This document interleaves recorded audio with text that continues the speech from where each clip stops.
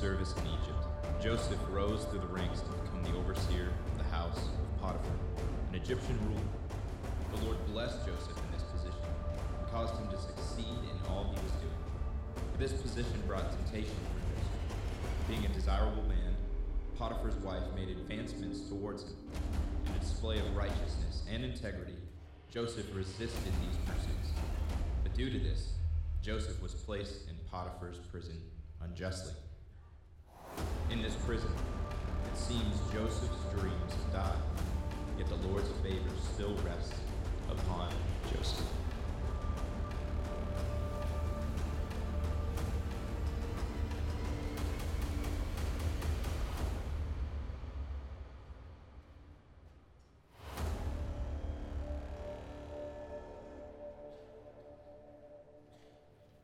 Good morning, Crossroads. How we doing? What a great time of celebration. I want to welcome our Lexington campus. Can we give them a hand? We love you over Lexington, those of you in Shelby, and those of you online. We're thrilled to have you with us this morning. If you would take your Bibles out and turn with me to Genesis chapter 40. Genesis chapter 40. If you don't have a Bible, there is one of the seat back in front of you. If you turn with us to page 33, Genesis chapter 40, page 33. We're going to walk right through the scriptures. If you don't have a Bible in your home, take that with you as a gift from our church to you. We're excited. We got some exciting things coming up. We have our Easter baptism. We're going to be having baptism on Easter Sunday. We're excited about that. If you have not been baptized, we'd love for you to sign up. We'd love to talk with you about what that means. We also have some exciting events. This Wednesday is our living room reset with Kirk Cameron. And we are so excited about this moment, a chance to really engage couples and families. And if you're here, and this is a great date night, so men, let me encourage you, invite your spouse and say, let's go on a date together. By the way, if you're single, you can still come and learn about marriage and family and raising kids. It's going to be a fantastic time with Kirk Cameron. As you know, Kirk Cameron was is a well-known Hollywood star. He was the star of the show Growing Pains back in the day, and has been a part of multiple movies like Fireproof that's really stirred this living room reset tour. I had the privilege of talking to my good friend Kirk Cameron the other day, and he actually sent me a private video, and I want to show you this private video, so take a look at this from Kirk Cameron. Hey you guys, this is Kirk Cameron, and I'm really excited to be coming to Crossroads. I was just speaking with Pastor Dave about his sermon series on Joseph, and it was really weird. He just started to break out in this spontaneous rap. Like, he was saying something like, Joseph had a coat of many colors, but was thrown into a pit by his evil, angry brothers. I'm not sure what that was all about. But I do know that on Wednesday, I will be in Mansfield for the Living Room Reset event, and I want you to come. It's a home run date night for you and your spouse to download essential principles that will help you to make your marriage all that you want it to be, and to help create a home that is full of blessing and protection for your kids. So hurry up and get your tickets. Bring your friends to the Living Room Reset. I can't wait to see you there. The rap didn't quite sound like that. It was better than that. But we had a great conversation. I tell you what, you want to be here. It's going to be a great time. Stop by the info center to get your tickets. You can learn about how to get those. We'd love to connect you with that. It's going to be a fantastic event this Wednesday evening. Genesis chapter 40 together. We're in a series called Dream Killer. And we've been talking about this story of Joseph. Joseph, the patriarch in the Old Testament. Joseph, the great-grandson of Abraham. Abraham who had Isaac. Isaac then had twin sons, Jacob and Esau. Jacob then who had many sons. In fact, Joseph is the 12th son of Jacob. And so we see this story unfold in Genesis chapter 37, and this story takes up the predominant portion of Genesis, the story of Joseph's life. And as you know, God made a promise to Abraham that said, Abraham, you're going to have many blessings. You're going to have many blessings, but many of those blessings are going to be found in the children that you have, children like the sand of the sea and the stars of the sky. And I will make of you a great nation, God said to Abram. Abraham then had his promised son Isaac, who then had Jacob and Esau. And if you remember the story, Jacob kind of runs away. He steals the birthright from his older twin brother, and he runs away, and he finds himself at Uncle Laban's house. At Uncle Laban's house, he works 7 years for the wife that he wanted, but he tricks him, and he doesn't get that wife. Instead, he has to work 7 more years to get his wife, Rachel. And so at the time we pick up the story in Genesis 37, Jacob has 4 wives, 12 sons that we know of at the time. So that means Joseph has 11 half-brothers. He has one half-sister. And then he has a full brother named Benjamin. And so when we read this story, we see dysfunction written all over it. But that dysfunction is enhanced by these dreams. Joseph, being the prized son of Jacob, had these dreams that says his brothers would bow down before him. And this creates tons of chaos. In fact, what we see Joseph in this story is he goes from the prestige and privilege of being in his father's house to being thrown into a pit by his brothers, to being sold as a slave, as property on the slave trade market, only to then rise in position in Potiphar's house and captain of the guard of Egypt, then to be perjured by Potiphar's wife and then thrown into prison. And that's where we left off, is Joseph is in prison. If you were to write this story, it just goes up and down and up and down and up and down. And you wonder, are the dreams of Joseph ever going to come true? And we said that these dreams that Joseph had were certainly from God himself, and that you and I also have dreams.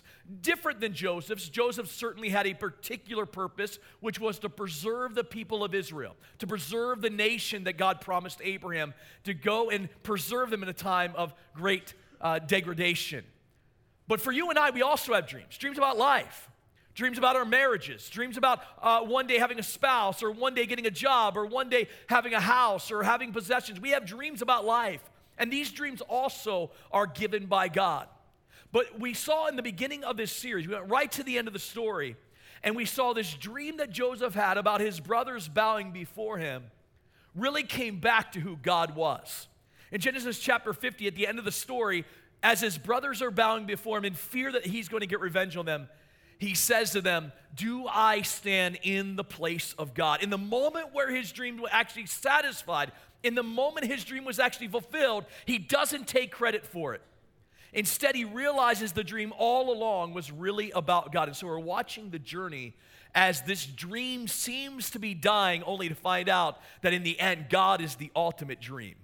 That God's glory and God's goodness in our lives is what all the dreams we have about life really is about. And that's the story of Joseph in a nutshell. It is all about God's work to bring himself glory through the life of Joseph. Now, I want to remind you as we journey here in chapter 40 that Joseph has no clue what's happening next. We talked about this in one of the parts of this series. Joseph has no clue about the future, right? It's not as if God has whispered to him and said, hey, hang tough, kid. Don't let him get you down. In just a little while, you're going to become the prime minister of Egypt. God doesn't tell him that. This isn't a fairy tale. When Joseph is stuck in prison, he has no knowledge of what is about to take place. In fact, we could see in this story that this becomes his final descent. What happens as a dream at the beginning has now led him into this prison, and he has no clue as to how he's going to get out. In fact, I want to go back and just remind us these little notes that we have about Joseph from Genesis 39. At the end of Genesis 39, we see this note. It says, but the Lord was with Joseph and showed him steadfast love and gave him favor in the sight of the keeper of the prison. And the keeper of the prison put Joseph in charge of all the prisoners who were in the prison. Whatever was done there, he was the one who did it. The keeper of the prison paid no attention to anything that was in Joseph's charge. Why? Because the Lord was with him. And whatever he did, the Lord made it succeed. Now, we know this is not Joseph's knowledge at the time. This is Moses writing this, giving us notes. Notice the word Lord there. It's capital L, capital O, capital R, capital D. And I want to keep reminding us, whenever we see that, that's the name given to Moses at the burning bush. This comes decades later, years later. Hundreds of years later, God comes to Moses to release the people out of the land of Egypt. Moses is writing that. Moses is giving us a note to say God is with them. But Joseph doesn't have the inside knowledge of this. Joseph has to trust by faith that God must be with them. But Moses tells us, indeed, he was with them, and he made him prosper even in the prison. So we come to chapter 40, and here's the interesting part of chapter 40. Chapter 40 begins with Joseph in prison. Chapter 40 ends with Joseph in prison. Be encouraged. It's not an easy chapter to follow because literally begins with him in prison and it ends with him in prison. And what we get in the midst of this, there's no way out. He's stuck in prison. He can't appeal his sentence. There's no process for that.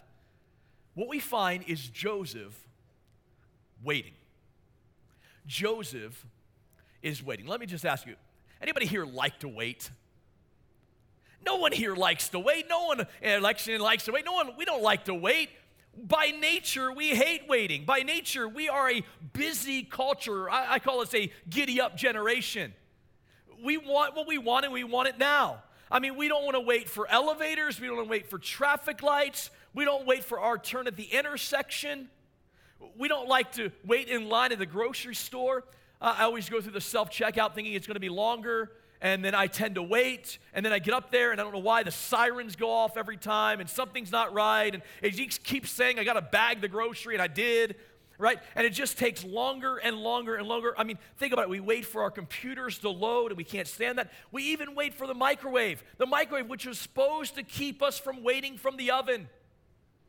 And yet we wait. In fact, just the other day, we got a ring on our doorbell, and I wasn't at home, but I was told this story, and there was a package delivered, and my youngest son, I don't know why, he thinks every package is for him, and so there's a package delivered, and he goes to the front door, and he brings the package in, and Allison wasn't there to open it, and he yells up to Allison, to Mom, and says, "Hey, Mom, there's a package down here," and she goes, "All right, just leave it there in the doorway," and the whole time he's wondering, is this package for me? His birthday was in January. Is this an extra special gift that I didn't know I was going to get? And he was all excited about it, and then finally, Allison was working on something, and she came down and said, "All right, let's open the package," and they opened the package. And she's figured out how to order online, and when they don't have certain things, you just give it delivered to home, and it's free anyway. And she had ordered toilet paper online. Can you imagine his face? He was waiting literally hours to open this surprise gift, and he does, and it's toilet paper. And my wife got a little chuckle out of that.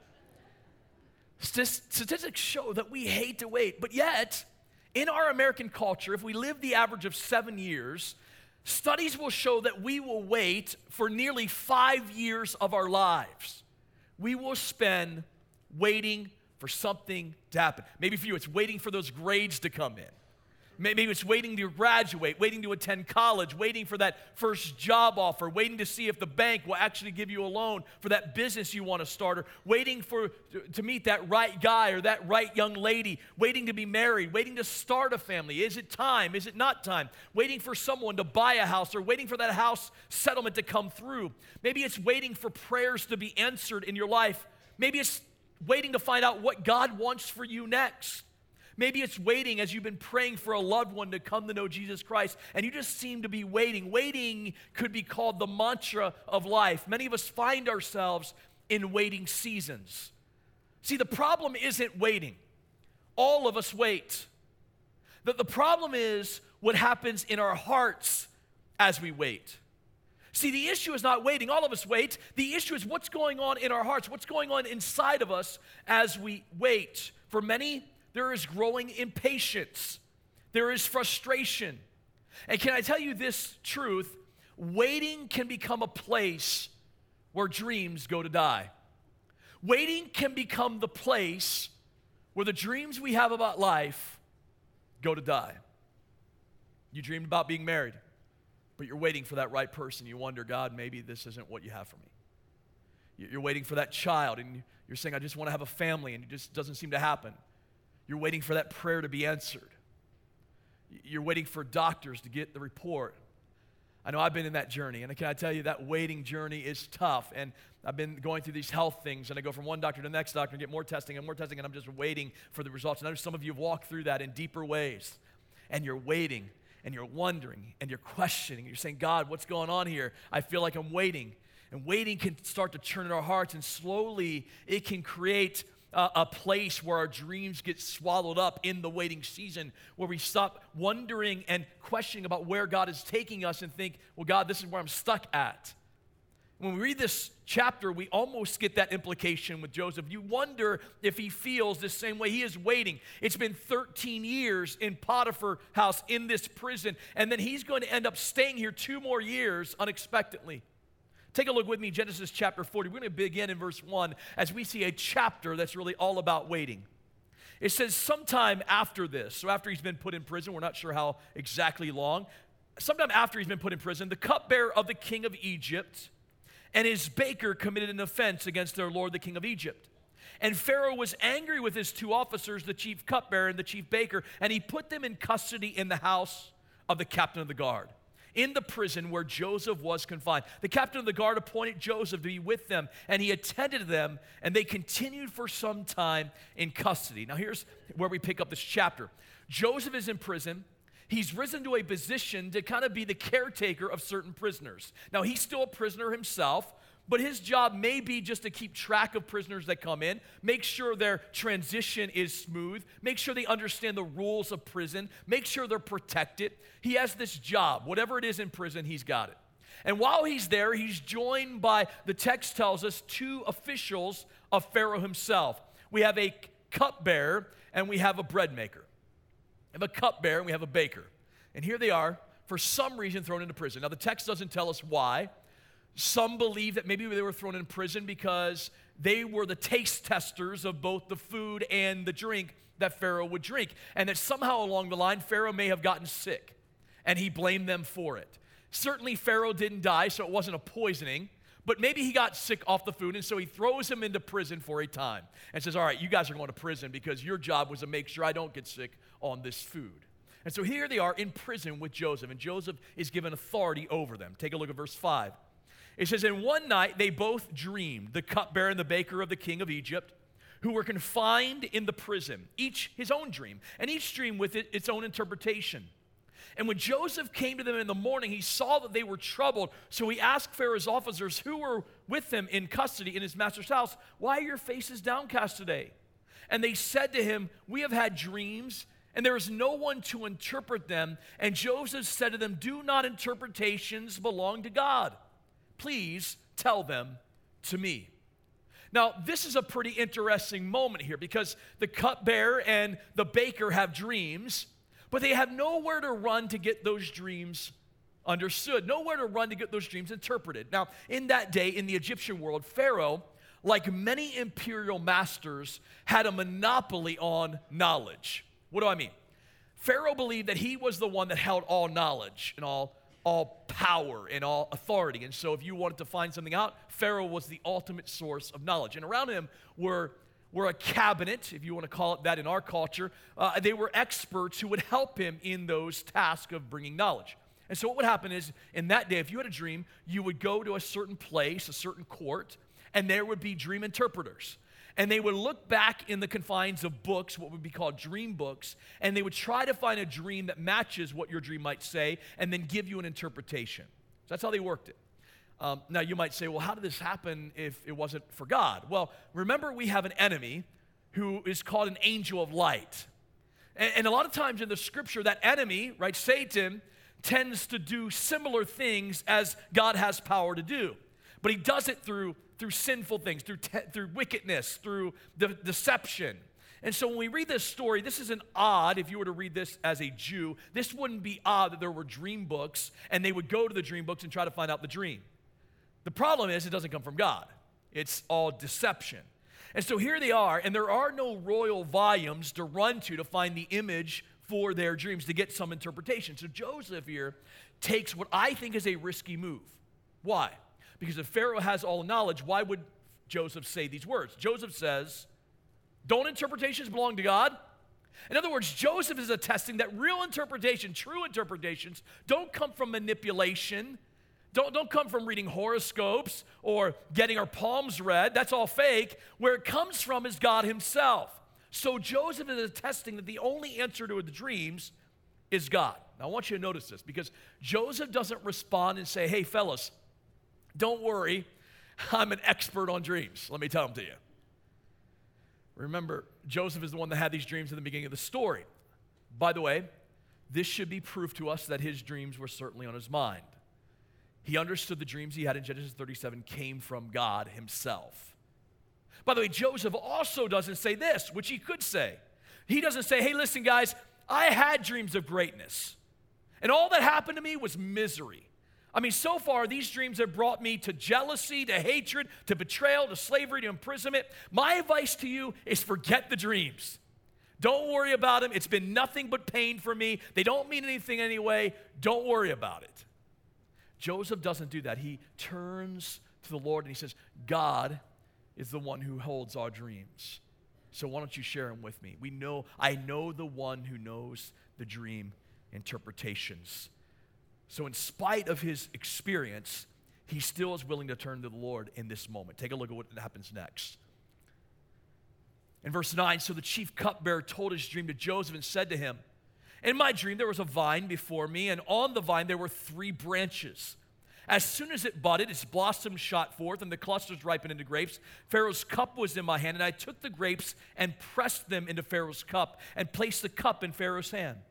Then Joseph said to him, this is the interpretation. The 3 branches are 3 days, and in 3 days Pharaoh will lift up your head and restore you to your office, and you shall place Pharaoh's cup in his hand as formerly, when you were the cupbearer. Only remember me when it is well with you, and please do the kindness to mention me to Pharaoh so I can get out of this house. For I was indeed stolen out of the land of Hebrews, and here also I've done nothing that they should put me into this prison. By the way, the word house there is the same word as the word pit in Genesis 37. He says, I'm in this pit, get me out. So he interprets the dream of the cupbearer. In 3 days, you're going to go back to your job, you're going to satisfy Pharaoh's purpose, and you're going to bring him the cup of the fruit of the vine again. Just when you get out, remember me. When you get out, remember me, and maybe bring me up to Pharaoh, because I'm in here unjustly. I am in here not of my own accord. This was not something I created or caused, so remember me. Now watch what happens next, verse 16.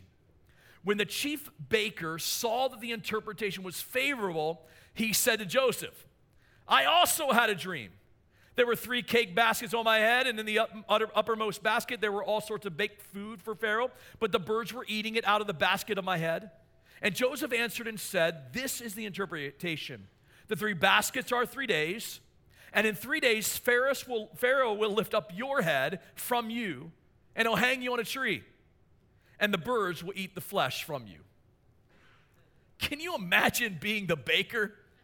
You just heard the interpretation given to the cupbearer. Hey, in 3 days you're going to rise back to power. You're going to be back in your position. And could you imagine the cupbearer or the baker going, hey, I got a dream too. Let me tell you mine. And he's thinking there's going to be some good report. And all of a sudden he tells the dream about these baskets and the birds come and eat the bread out of them. And Joseph, with all honesty, says to him, hey, buddy, here's the deal. In 3 days, your head's going to raise. By a very interesting expression in Hebrew. Notice both of them, your head will be lifted. Kind of an interesting play on encouragement. But your head's going to be lifted, except you're going to be hung, and the birds are going to eat your flesh. Have a good day. Joseph here with great honesty tells him this dream and says, you're actually going to die. Now watch what happens. Verse 20. On the 3rd day, which was Pharaoh's birthday, he made a feast for all his servants and lifted up the head of the chief cupbearer and the head of the chief baker among his servants. And he restored the chief cupbearer to his position, and he placed the cup in Pharaoh's hand. But he hanged the chief baker as Joseph had interpreted to them. Yet the chief cupbearer did not remember Joseph, but forgot him. After 2 whole years, Pharaoh dreamed that he was standing by the Nile. Notice what happens. Pharaoh has a birthday, and on this moment, his birthday, he calls back these workers. The baker gets hung, but the cupbearer is restored. And then we have one of the saddest verses in this entire story. What we find in verse 23, it says, yet the chief cupbearer did not remember Joseph. He did not remember Joseph. You want to talk about a dream dying? Could it be in this moment? Now he's there 2 more years because the cupbearer, who he interpreted the dream rightly for, forgets him. You know, it's interesting in our lives that there is a connection between waiting and disappointment. If you've ever waited, there is a connection between waiting seasons and experiencing disappointment in life. I want you to think about this story for a moment. I mean, we read this chapter, and could anybody be more disappointed than Joseph in this moment? I mean, this is a case study on waiting. This is a case study on what it looks like to wait and to find disappointment. By the way, the Bible is filled with disappointed people. Over and over again, we run into characters who are disappointed in seasons of waiting. And what happens in the process is our dreams about life can create prisons of disappointment where we find ourselves disappointed about where life is taking us, disappointed about waiting. What we see here is very easily Joseph could have been disappointed with people. First of all, many of us, we find disappointment with people. You and I can experience that where we find people who fail us. They don't give us what we think they should, or they don't fulfill something we think they should do in our lives. And we can be disappointed with people. Think about this for a moment. Here is Joseph in this story, in prison. He comes and helps these men by his own volition. He doesn't have to do this. He's in prison. He could leave them to their own. And he asks one thing. Verse 14, he says, "Remember me when it's well with you. Do the kindness to mention me to Pharaoh and get me out." Or notice he tells his story. "For I was indeed stolen out of the land of the Hebrews. And here also I have done nothing." Remember, it was false accusation. He was actually righteous to Potiphar. Yet he's there by false accusation, by something he didn't do. In fact, he's there in prison for doing what is right. And he says, "Remember me." And yet we end that chapter with, he's forgotten. You want to talk about disappointed with people? Could not Joseph be disappointed with the people around him? Couldn't he have said, "How dare they do that to me?" Secondly, we could find disappointment with God. Right? All of a sudden, when we're disappointed with people, sometimes that can turn to say, "God, how could you let this happen?" By the way, you may find yourself at times disappointed with God. We all do. Where God doesn't answer a prayer in the way that we think, or maybe he's not speaking at all to us, so to speak. Maybe he's not saying anything, and we can be disappointed at God, and we take that disappointment and we turn it to God and say, "God, if you truly are sovereign, then why would you let this happen to me?" God, we are disappointed. Maybe for you, it's been prayer for healing in you, about a situation you're walking through. Maybe it's a job or a baby or a wife, and you faithfully and earnestly prayed for weeks and months, even years, and yet it hasn't come, and you're disappointed with God. Can I tell you, here's what happens. Here is what happens in what I call the waiting cycle. Is waiting causes disappointment, but then disappointment turns into a discouragement. See, disappointment turns into discouragement, where now I begin to dwell on it. Now the emotion of disappointment becomes the seed of discouragement in me, and I'm discouraged. I begin to have my face drawn down. I begin to look around. I don't feel satisfied with what I'm getting as answers, and I begin to cycle downward. I go from disappointment to discouragement, and then all of a sudden, discouragement becomes a seed of doubt. Discouragement becomes a seed of doubt. Discouragement grows into doubt. Now think about this. If you've ever done this, I've done this, where all of a sudden, I begin to question God. God, do you even exist? God, are you even there? God, do you even care? See, in waiting seasons, disappointment becomes discouragement, and discouragement can become a seed of doubt in us, where we wonder, is God really attentive? Does God really care? Is he even around? And we can begin in moments of waiting to feel a distance from God. Think about Joseph here. I imagine he could feel a distance from God, that God is somewhere distant and doesn't care about what's happening in his life. And all of a sudden, that doubt eventually leads to depression, where now I'm overwhelmed with a thought process of discouragement that now overtakes me, and I can't escape it. It puts me in the prison of depression. Can I just be honest with you? I have found this in my own life. As I've walked some of these health things in 2019 and continued in some of those testings that I'm in, I feel that sometimes. God, why is this happening? Is something going on? Am I missing something? God, I know you got bigger things to deal with than me, right? We begin to say those words, and all of a sudden, it can lead to depression.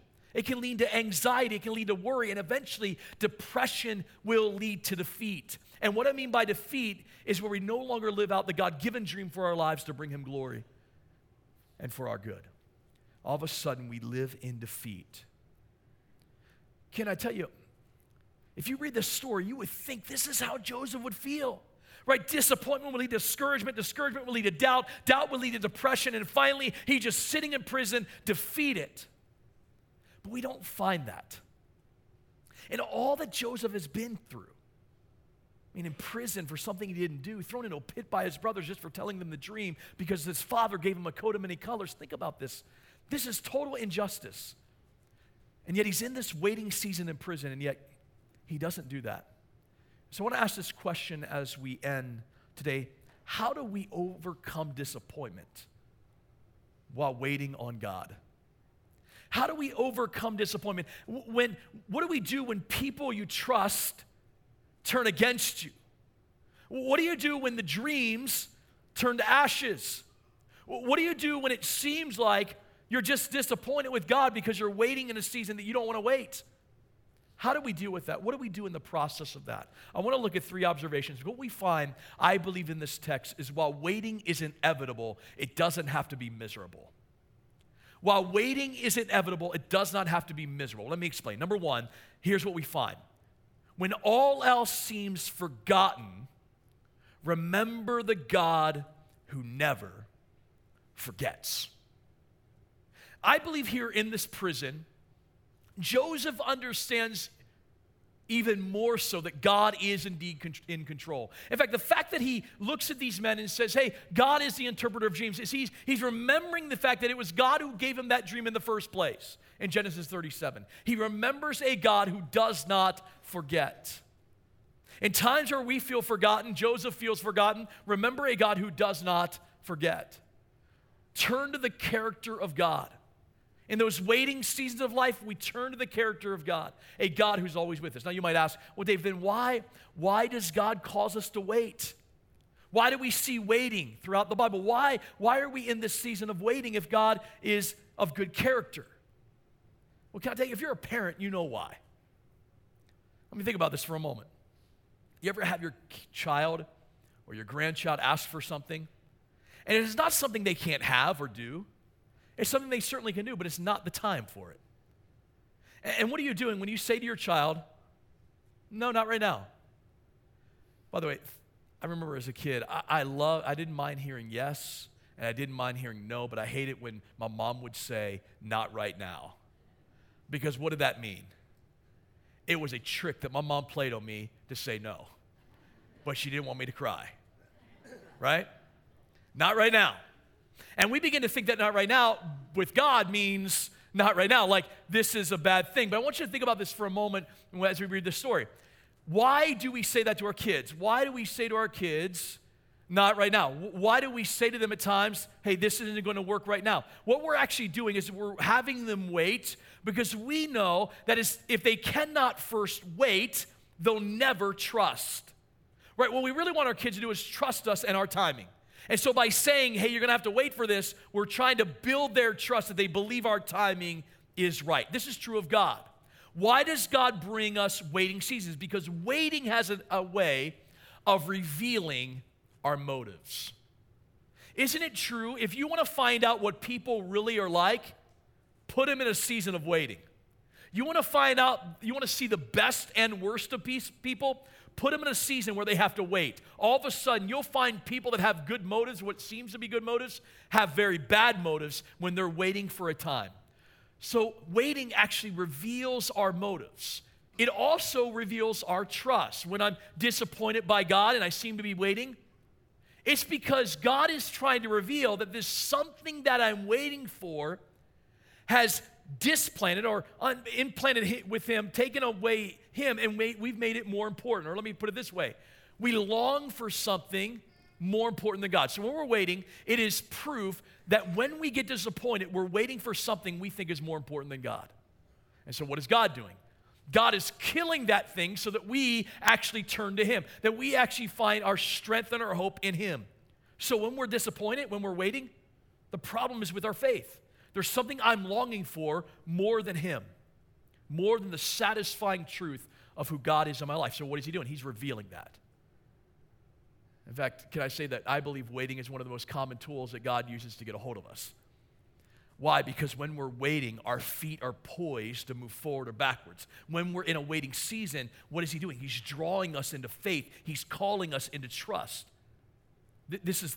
I love this picture in Psalm 62. The psalmist writes this. He says, by the way, a season of waiting. David is waiting here. And he writes, for God alone my soul waits in silence. Notice that. For God, you alone. Right? I'm not waiting for a circumstance. I'm not waiting on people. You alone, God, are the one. From you comes my salvation. He alone is my rock and my salvation, my fortress. I shall not be greatly shaken. He says, I'm waiting on God, but I'm not shaken. Why? Because it's him I'm waiting for. And in the midst of that, I know that he's my shelter. I know that he's my rock. I know that he is a fortress for my soul. We come to the New Testament. The writer of Hebrews, he writes it this way, for he has said, I will never leave you nor forsake you. This is the word of God. For I will never leave you nor forsake you, so we can confidently say, the Lord is my helper. I will not fear. What can man do to me? I'm not fearing. Why? Because he's with me. God will never leave me or forsake me. You and I read this. You see Joseph. It seems like God has forsaken him. It seems certainly the cupbearer forsook him. But God will never forsake us. God is present and God has purpose. God is present and God has purpose. In fact, if you want proof of that, you might feel in your life, I've felt in my life like God has forsaken. There's times I feel that way, but it's not true. You don't have to look any further than the cross, right? I mean, the cross is the ultimate expression of the fact that God does not forsake us. If there was any moment in time and history where God could say, I'm done, I'm forsaking them. Was it the cross? Was it not the cross? I mean, he's on the cross and he's taking the sin upon himself, the sin of the world upon himself. That means for you and I, the sin that we would commit in the future, the sin that we would commit in our day, he was taking on himself. And on the cross, he takes sin upon himself and he doesn't say, I'm out. He doesn't say, forget them. He doesn't say, I don't have to do this. Could he have done all those things? Absolutely. And he would have been right to do them. He would have been just to do it. But he doesn't. On the cross, he takes our sin and willingly goes to death. Then he goes into a tomb, a borrowed tomb, not even his own. And 3 days later, he walks to the grave to prove that he will not forsake us. In our most ugliest moments, sinful moments, he does not forsake us. In the waiting moments of life, he does not forsake us. He is there. If he was there on the cross for our sins, he is there in our lives when we're waiting for him to act. He does not forsake us. And so what can man do to us? He does not forsake us, then I am not shaken. That's the image. The cross is proof that God is with us. So when we are waiting, remind ourselves of God's character. Remind ourselves of his goodness. That leads to the second observation. How do we wait? How do we wait with disappointment? In those disappointing moments where we're waiting on God, how do we respond? Number 2, allow the waiting room of life to become the place of faithful living. Allow the waiting room of life to become a place of faithful living. I want you to see what's interesting here. Joseph was put in charge of these prisoners. And we come to verse 7, and it says, so he asked Pharaoh's officers who were with him in custody in his master's house, why are your faces downcast today? Isn't that interesting? Why are your faces downcast? Now, I want you to think about that question for a moment. Joseph didn't have to ask this question. And even the fact that he asked it is a little odd, isn't it? Can you imagine the cupbearer and the baker going, hello, Joseph, we're in prison. Like, you want to know why our faces are downcast? Look around you. Like, we're in prison. This isn't a guessing game here. You don't have to take any guesses. You know why we're downcast. We're sitting in prison for something we did, and we're wondering when are we going to get out. I mean, I could imagine them looking at him saying, hey, genius, look around. We lost our job. We're in prison. Life stinks. But Joseph doesn't. Joseph was willing to ask the question, to do the job that was right in front of him. I want you to see this. Joseph doesn't sit there in prison and plot revenge, which is a long list of people that he could list that have treated him poorly. He doesn't sit in prison and become bitter and angry. By the way, in that waiting cycle, you could write anger in every one of those. Why? Because in any moment we can get angry about that. He doesn't sit in prison angry and bitter. He doesn't sit in prison and wallow in self-pity. Well, how could they do this to me? And he didn't sit in self-pity and be wrapped in his own problems and his own predicaments that he can't see someone else's problems. Many people do that, by the way. They sit in self-pity, and what self-pity does is actually playing the blame game. It's everybody else's fault. Well, they did this to me, and they did that to me, and this person, and this church, and this, right? All of a sudden, we're wallowing in self-pity so that everybody else gets the blame instead of standing up and doing what God has called us to do. He doesn't sit here and isolate himself. How easy is it for us to stop doing, right? The temptation in this moment is to quit being productive, to hunker down and just to survive, to wait out the depression, to wait out the pain, to wait out the hurt, to wait out the sense of abandonment. Joseph could have done that, but he doesn't. Instead, what does he do? His waiting is not passive. His waiting is active. His waiting is doing something.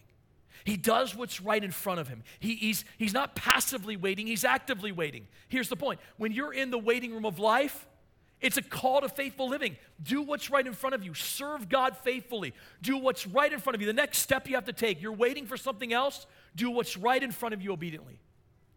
Do what the next step will be. See, Joseph understood that wastelands don't have to become wastelands. When we're waiting on God, when we're waiting for an answer, wastelands do not have to become wastelands. And Joseph understood this. He was serving the way God intended for him to serve in spite of the situation he's in. He's calling us to be faithful with what's in front of us. When we don't have an answer, when we're waiting for God, when we're waiting for people, do what's right in front of us. And then lastly, this observation, I believe Joseph knew full well, that is this: look to the future with expectancy, but be prepared for unexpected answers. Now, we're going to see this story played out. I want to encourage you, do not miss the next few weeks where this series will kind of take a pinnacle ride, and we'll get to the ultimate purpose of this story. But I want you to see here that Joseph had some expectancy. In fact, notice his request in verse 14. Remember me when it was well with you, and please do not do to me the kindness to mention me to Pharaoh. Do you see what Joseph's doing? He is seeing the future. He's realizing, wait a minute, God, you put me in this prison, but there's an opportunity to even be mentioned to Pharaoh because you brought these prisoners in. He's understanding, he's expecting how God is going to answer, even though it's going to come unexpectedly. He is looking to the future with anticipation. When we're in a waiting season, you and I today can look at the future with even more confidence. Why? Because we know the end of the story. We know that God is working out his goodness and his grace. He's working out his calling in our lives. We can actually have more anticipation about the future in our waiting seasons than even Joseph had. Why? Because we know that God is not just working on a solution for us. He is working in us. God is not just up there with a platter and saying, all right, I'm going to bring you a solution. Ta-da. God is actually working in our souls in this moment. In our waiting season, he's working in us. And he's building in us what we can never be. He's making us what we can never be. The waiting season is profitable and is preparing us for a future that God wants to give us, a future moment that God is preparing us for. Can I tell you, you see this all through the Bible. I mean, right? These waiting moments were all about preparation for the future. 20 chapters of Joseph's life. Noah, the ark, waited 5 months for the floodwaters to subside after the ark finally took land. Think about it. Why wait 5 months? God, who brought the floods, could have taken the flood away. Why wait? There's preparation, future expectancy. Abraham and Sarah got the promise of a son, and they waited 24 years in their old age, waiting for a child to be born. Preparation. 130 years to deliver the people of Israel from Egypt out of slavery into the promised land. 40 years, 11-day journey, took them 40 years. Why? Preparation. Why do we see 40 years in the wilderness, 130 years in slavery? 15 years, David was anointed king until he became king. 400 years at the close of the Old Testament until the Messiah comes. Why? Because God was preparing the way, preparing the future, making it worthwhile. Here's the point. What we find all throughout the Bible is that waiting is always worth it. If we wait on the Lord, it's worth it. When we wait rightly, the work that God is doing in us will be worth it in the end. So let me end with this. How do we wait? I love what Warren Wiersbe says about this story. He says, God permitted Joseph to be treated unjustly and put into prison to help build his character and prepare him for the task that lay ahead. The prison is a school where Joseph learned to wait on the Lord. He would learn that God's delays are not God's denials. And can I say to you this morning, maybe you're in a school of waiting right now. God is there. He's there and he's working. And can I tell you, here's some simple things I think you can do in that season of waiting. First of all, pray. Pray, but pray the character of God. God, you're merciful. God, you're loving. God, you're gracious. Your grace is sufficient. God, you are all powerful. Remind yourself in your prayers of who God is and thank God for his character. God, you're holy. God, you're good. It's something about prayer that attunes us to who God is. Secondly, praise. Praise. Spend some time praising God. Write down how he's been faithful in your life. Write down what he's teaching you in the season of waiting. Write down what he's teaching you. Keep a journal in that moment if you're in a season of waiting. It's helpful to do that. Be present. Do what's right in front of you. Don't let the season of waiting be a time to pull back away from things. Let the season of waiting be what you press into what's in front of you and do what God has called you to do. And then lastly, prepare for the future. If God has you waiting, it's because he loves you. It's because he loves me.